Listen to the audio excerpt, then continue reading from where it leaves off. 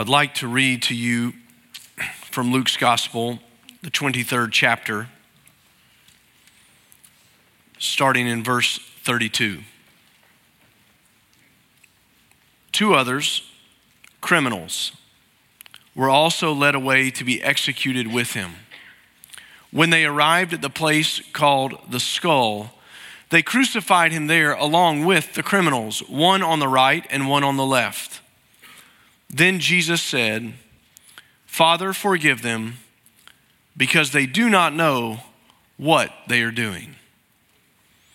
Jesus has endured so much at this point in the story already.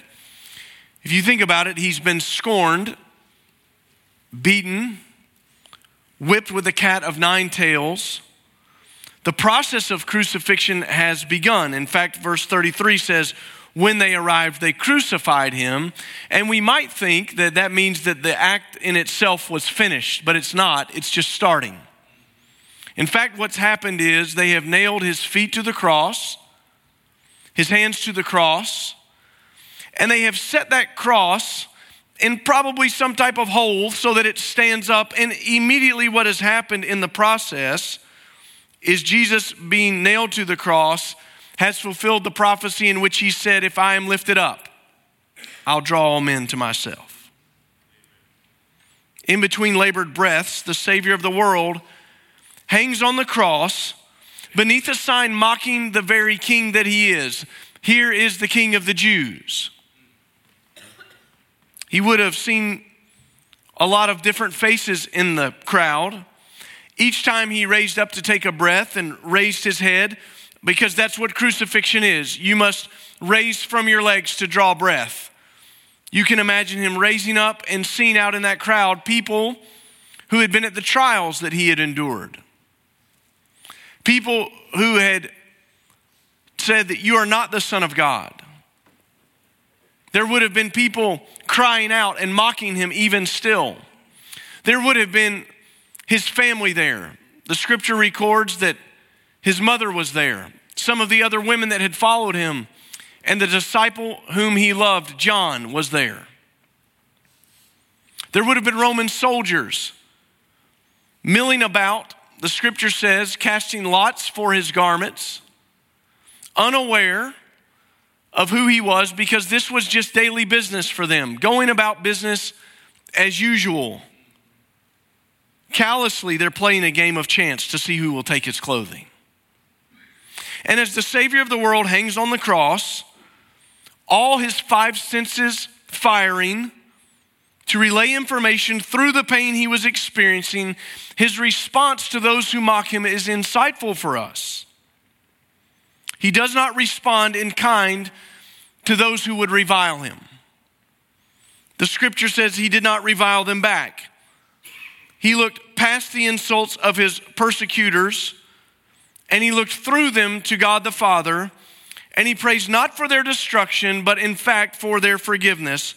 When verse 34 says, "Father, forgive them, for they do not know what they are doing." That doesn't seem possible, because how could they not know what they were doing? They've done this in a way that makes this prayer almost seem unfathomable to me. How could Jesus pray over these people? They don't know what they're doing. These people definitely knew what they were doing.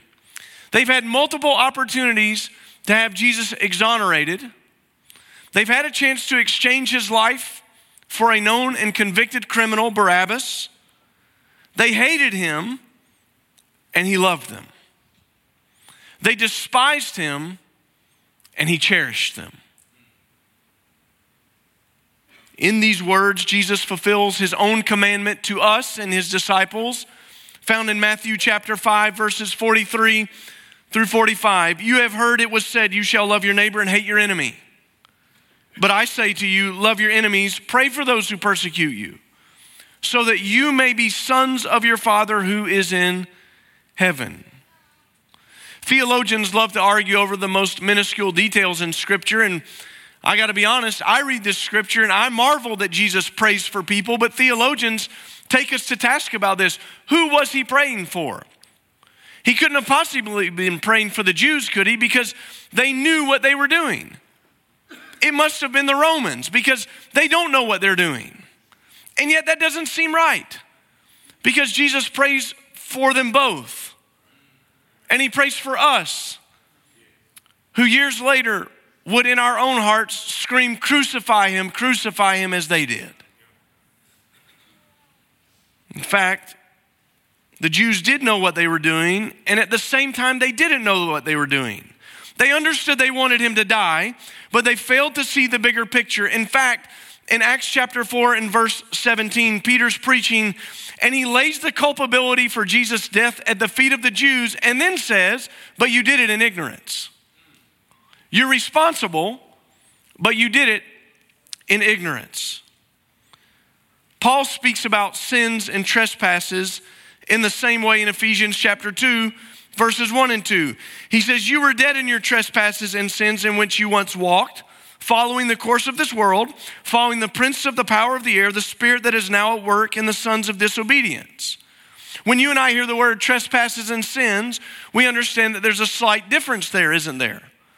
A trespass is a line that's out there, and you understand that to cross it means that you have done something wrong. You've crossed the line.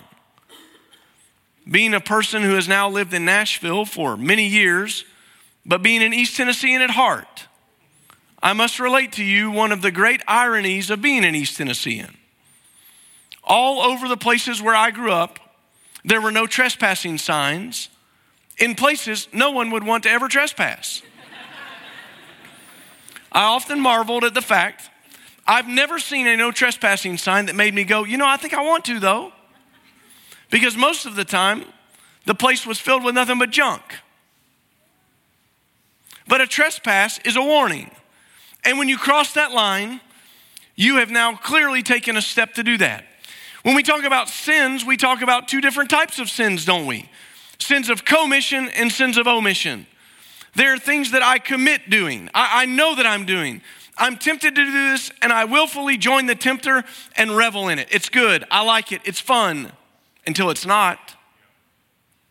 But sins of omission are different, aren't they? They're things that as we grow in the Lord, sometimes we begin to find ourselves going, ooh, I didn't know about that one. I need to reframe my life in such a way to bring it into kind of that perfect righteousness of Christ because I'm outside of that. And that's exactly what Peter describes when he says, you knew what you were doing and you're culpable, but you did it in ignorance. Paul is clearly shifting our thinking to understand sin. He says we are just like the Jews and the Romans of that day. We're quite oblivious to some of these sins. We are in essence blind to them. And Jesus prays for the Father to forgive these people who stand in front of him. And as he does it, I want you to think about something that takes place because it may be one of the only times that a prayer that Jesus prayed is about to be fulfilled. He prays this, Father, forgive them. And in just a few verses later, he's going to give up his spirit and answer that prayer. When he gives up his spirit, he becomes our forgiveness. The way that we can come back to the Father. It's impossible for us to attain a relationship with the Father without Christ the Son dying for us in our place so that there might be forgiveness. Without the shedding of blood, the scripture says, there is no forgiveness of sins. It doesn't work. And so on that day, Jesus prays this for them, and then he becomes the answer to his own prayer. The scripture says that he ever intercedes for us. It says that he sits at the right hand of the Father pleading for us, pleading forgiveness for us. And so when we see Jesus say, Father, forgive them for they know not what they do. How many times has he said that over our lives? Oh, Lord God, forgive him. He doesn't know what he's doing. The implications of this aren't registering in his mind or her mind. God, forgive them. God, they're one of ours. I plead the cross over them. I plead my blood over them. Forgive them. That's what the cross is. This terrible display that is all at once beautiful for us. Because when we see it, what we see is Those of us standing in the crowd who thought we were close to Jesus, I mean, he's praying this over his mother. He's praying it over the disciple whom he loved. Because if he doesn't die, he's just a teacher.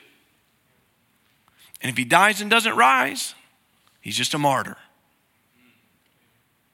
But instead, he accomplishes it all for us. In doing so, we now have access to the Father. And so the reason that we come and commemorate this night is because it's a night that changed everything for us. It's a night that ushered in a new era for us. Forgiveness is ours to be had. Now, here's the thing about that. You can know it, but you have to experience it. You have to come before the Lord and humbly bow yourself to the name of Jesus. You have to recognize that you are a sinner. You have absolutely crossed the line. And there are things that you have willfully done, and there are things that you have unwittingly done in ignorance. But it doesn't matter.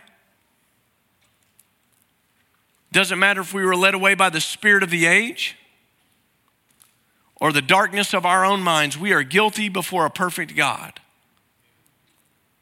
And so God in his mercy sent Christ to die for us. And on the cross, as he shed his blood for us, he brings us access to the Father, the forgiveness of our sins. And so tonight, as we take the Lord's Supper in just a moment, I remind us of this. I call our attention to it because we need to be reminded over and over and over again of what is ours. Because some of us, maybe this year, haven't been living like it's ours. We haven't been living like we're forgiven and free. Maybe we've been living like the prodigal. We thought we could go off and handle it on our own for a while. It's time to come home. Maybe you've never given your life to Christ. Nothing would please me more tonight than for you to humbly call on the name of the Lord and ask him to save you. The Bible says every person that calls on the name of the Lord shall be saved. It's a promise. It's not in doubt. It's not a thing you have to hope for. It's a reality for us because of what Christ did that day. No man or woman made him go to the cross. He went in the obedience to God the Father. And while there, he was thinking about all who would come after and be saved. We have the right to be called the sons and daughters of God today because of Christ and his death on the cross. May we pray. Heavenly Father, as we enter into this time of commemorating the death of our Savior on the cross, we pray that you would be well pleased with us. We thank you for this bread that we're about to take, for the juice that we're about to drink, because it reminds us of the body and the blood of our Savior shed and broken for us. God, our prayer tonight is that if there be anyone who is far from you, that you would by your power restore them tonight. God, if there's anyone who doesn't know you, that tonight they would confess Christ as Savior and that you would save them, God. Would you do it, please? We beg, Holy Spirit, to convict those who are far from you of sin and righteousness and judgment to come. And let them see the excellencies of following Christ. Jesus, thank you for going to the cross in our place, dying our death, bearing our burden, taking our sin, our shame, and paying the price for our freedom. We praise you tonight.